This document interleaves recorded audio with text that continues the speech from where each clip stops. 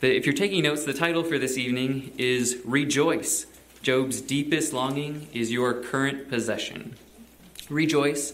Job's deepest longing is your current possession. Job 9, 27 to 35. We'll begin at verse 27. If I say, I will forget my complaint, I will put off my sad face and be of good cheer. I become afraid of all my suffering, for I know you will not hold me innocent. I shall be condemned. Why then do I labor in vain? If I wash myself with snow and cleanse my hands with lye, yet you will plunge me into a pit, and my own clothes will abhor me. Verse 32. For he is not a man as I am, that I might answer him, that we should come to trial together. There is no arbiter between us who might lay his hand on us both. Let him take his rod away from me, and let not dread of him terrify me. Then I would speak without fear of him, for I am not so in myself. Let's pray. God, your word says that you will not break a bruised reed, a smoldering wick you will not snuff out. In the most trying times, you are with us and your promises uphold us. I pray this evening you would refocus our attention and our affection on you, and that your name would be exalted. We pray these things in Jesus' name. Amen. Have you ever wanted a time machine? If you could rewind history and bring a word of encouragement to someone in the past, who would you talk to? Well, this evening, we find a man who could use a word of encouragement from a future time traveler like yourself. In this passage, we find a man who is in agony, physically, emotionally, spiritually. And from the soil of a suffering heart sprout some of the deepest questions a man can ponder. Tonight, as we work through the text, we will discover 2 wishes, 2 fulfillments, and 2 encouragements. We'll see 2 wishes, 2 fulfillments, and 2 encouragements. You recall how this story started in the first 2 chapters of the book. A man named Job lived long ago, before the prophecies in Isaiah, before the time of David, somewhere nearly 2,000 years before Christ. Job loves God wholeheartedly. He is also tremendously wealthy. But Satan flings an accusation at God. He says to God, Job is nothing but a divine gold digger. He only loves you because you bless him with stuff. Let me take it all away from him, and he will abandon you and curse God. And so on that fateful day, Job's entire world seems to unravel. Everything begins to fall. The Sabaeans fall upon his oxen and donkeys from one direction.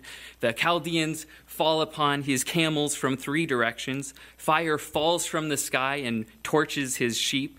And then in the hardest blow, a great wind strikes his house from 4 directions, and it falls on his 10 children. North, south, east, west, even from the sky, everything is falling in on Job. And then in that dramatic moment, Job's legs buckle beneath him, and he himself falls to the ground. We hold our breath, waiting for him to curse God, but instead we find him worshiping God. Job may have withstood the onslaught that Satan arrayed against him, but his heart still aches. He loves God, but his mind is still grasping for answers. So for 36 chapters, Job and several of his friends plumb the depths of some of the deepest questions a person can ask about the nature of life, about God, about good and evil. And out of those deep questions, in chapter 9, we discover 2 of Job's deepest desires. As we uncover Job's deepest desires, some of his deepest longings, we identify 2 of them in this passage. Job puts forward 2 wishes. 2 wishes, righteousness and a mediator. First, righteousness. If you're taking notes, this is verses 27 to 31. In verse 28, he says, I know you will not hold me innocent. And again, we see in verse 29, he says, I shall be condemned. So what's going through Job's mind? Well, the smoke of his incinerated sheep is still hanging in the air. The pens that used to be full of his camels are now empty and quiet. The dust has barely settled from his shattered house that buried his 10 children. He's surrounded by the realities of physical death and physical destruction. So what's nagging at him?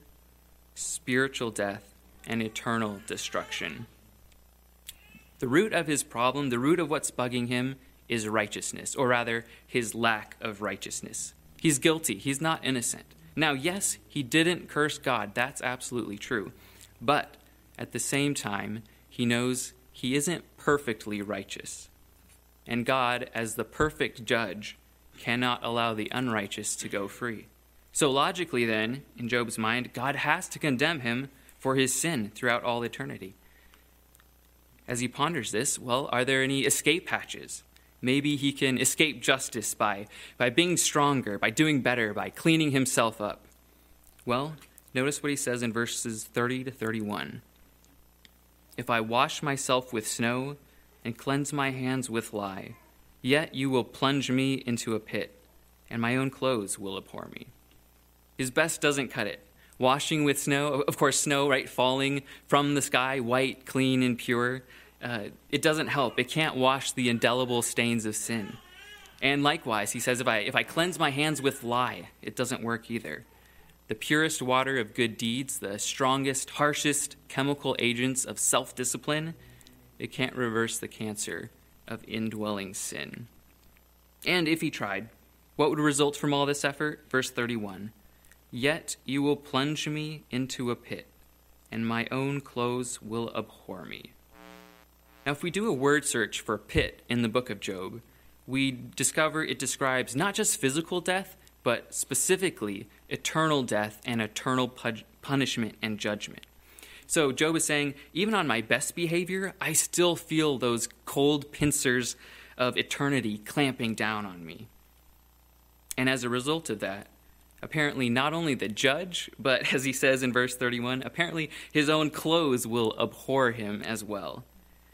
Spurgeon puts it well when he writes, you may sometimes have abhorred your clothes because they were so dirty you were ashamed to be seen in them. But you must be dirty indeed when your very clothes seem ashamed to hang upon you. Job must be righteous. He can't make himself righteous. Perhaps someone else can.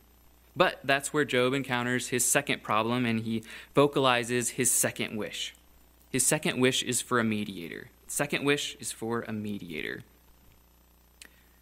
Verse 32. For he is not a man as I am, that I might answer him, that we should come to trial together. There is no arbiter between us who might lay his hand on us both. What he really needs, what he longs for, is an arbiter, a mediator, as he says in verse 33, one who can lay his hand on both individuals, who identifies with both parties in court. One who understands the frailty and the weakness of Job, but yet has the power and authority of God. It must be a man in order to identify with Job, but the mediator must be divine in order to present his case before God. He needs a man, he needs God, he needs a God-man. But alas, says Job, I have no arbiter. His wishes seem like some distant fantasy. Now, if he had that, verse 35, then I would speak without fear of him, for I am not so in myself. Without that mediator, facing the justice of a righteous God alone, all by yourself, is a terrifying prospect. Of course, we know more than Job. We can look back at the amazing provision God has done for us since then. So we've seen so far 2 wishes, and so now we uncover 2 fulfillments. Can you imagine the look on Job's anguished face if we could hop in that time machine and encourage him from the truths we find in the New Testament? I want to be righteous, he pleads. We read him 2 Corinthians 5:21. He made him to be sin who knew no sin, so that in him we might become the righteousness of God. Wish fulfilled, Job. His anguished look begins to recede.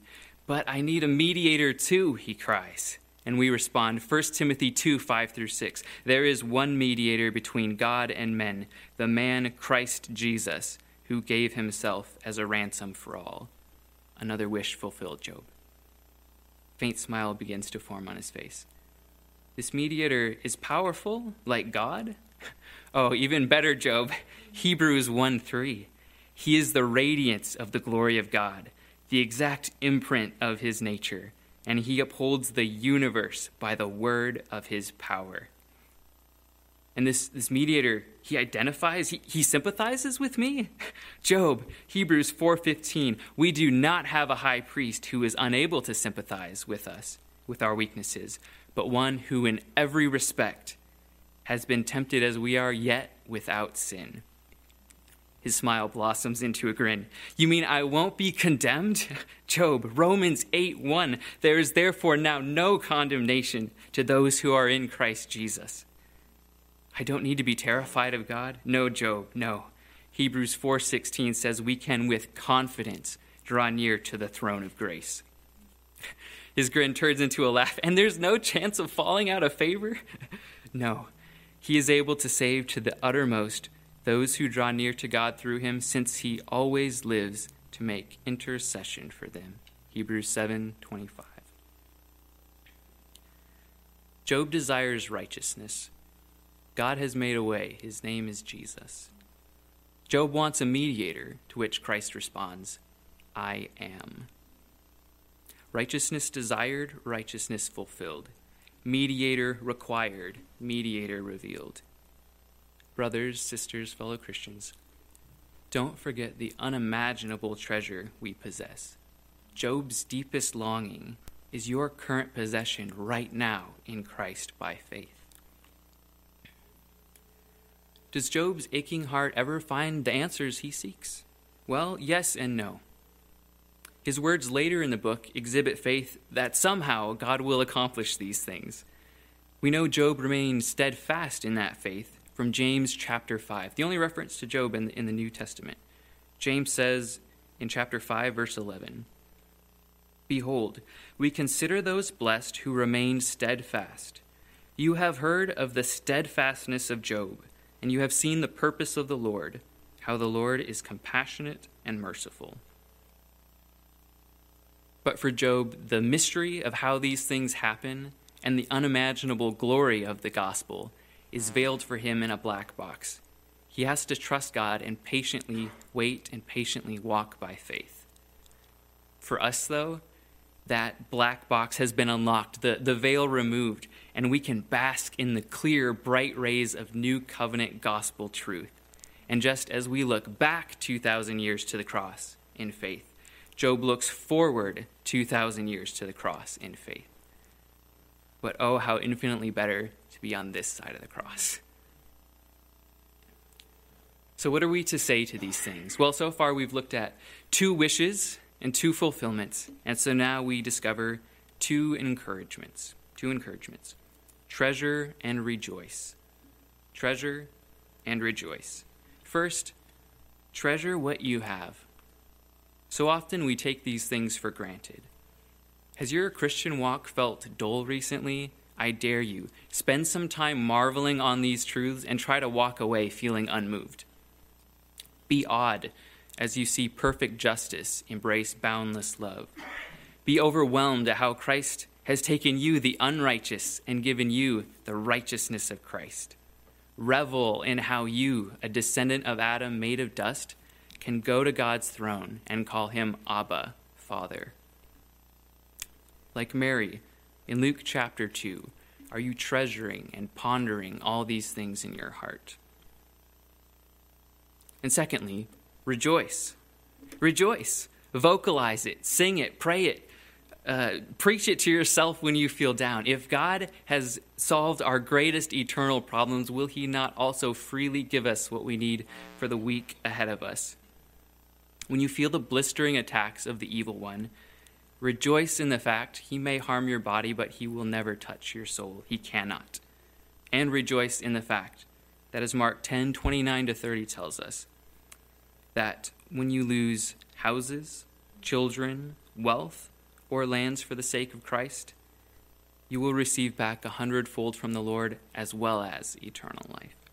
You are blessed, and God will be glorified no matter the outcome. Let this fire up our prayers.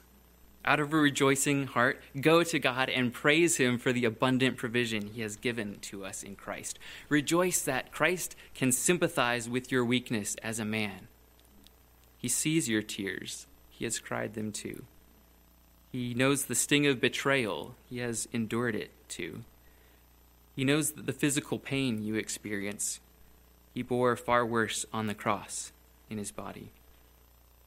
He understands you. Rejoice in those things. But more importantly, rejoice in the fact that Christ has all the prerogatives of divinity because he is God.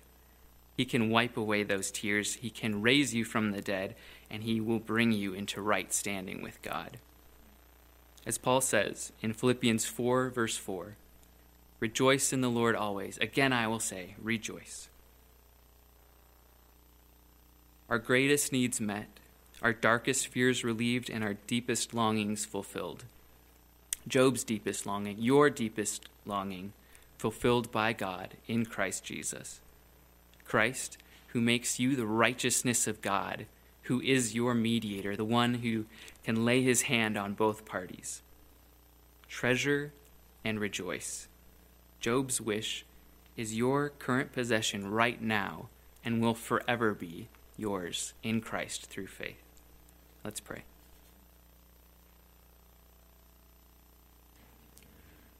Heavenly Father, with grateful hearts we praise you for the treasure you have given us. I pray that our hearts and tongues would be quick to thank you, quick to praise you, and quick to treasure you. In the name of our mediator, our champion, our prophet, priest, and king, in the name of Jesus, we pray these things. Amen.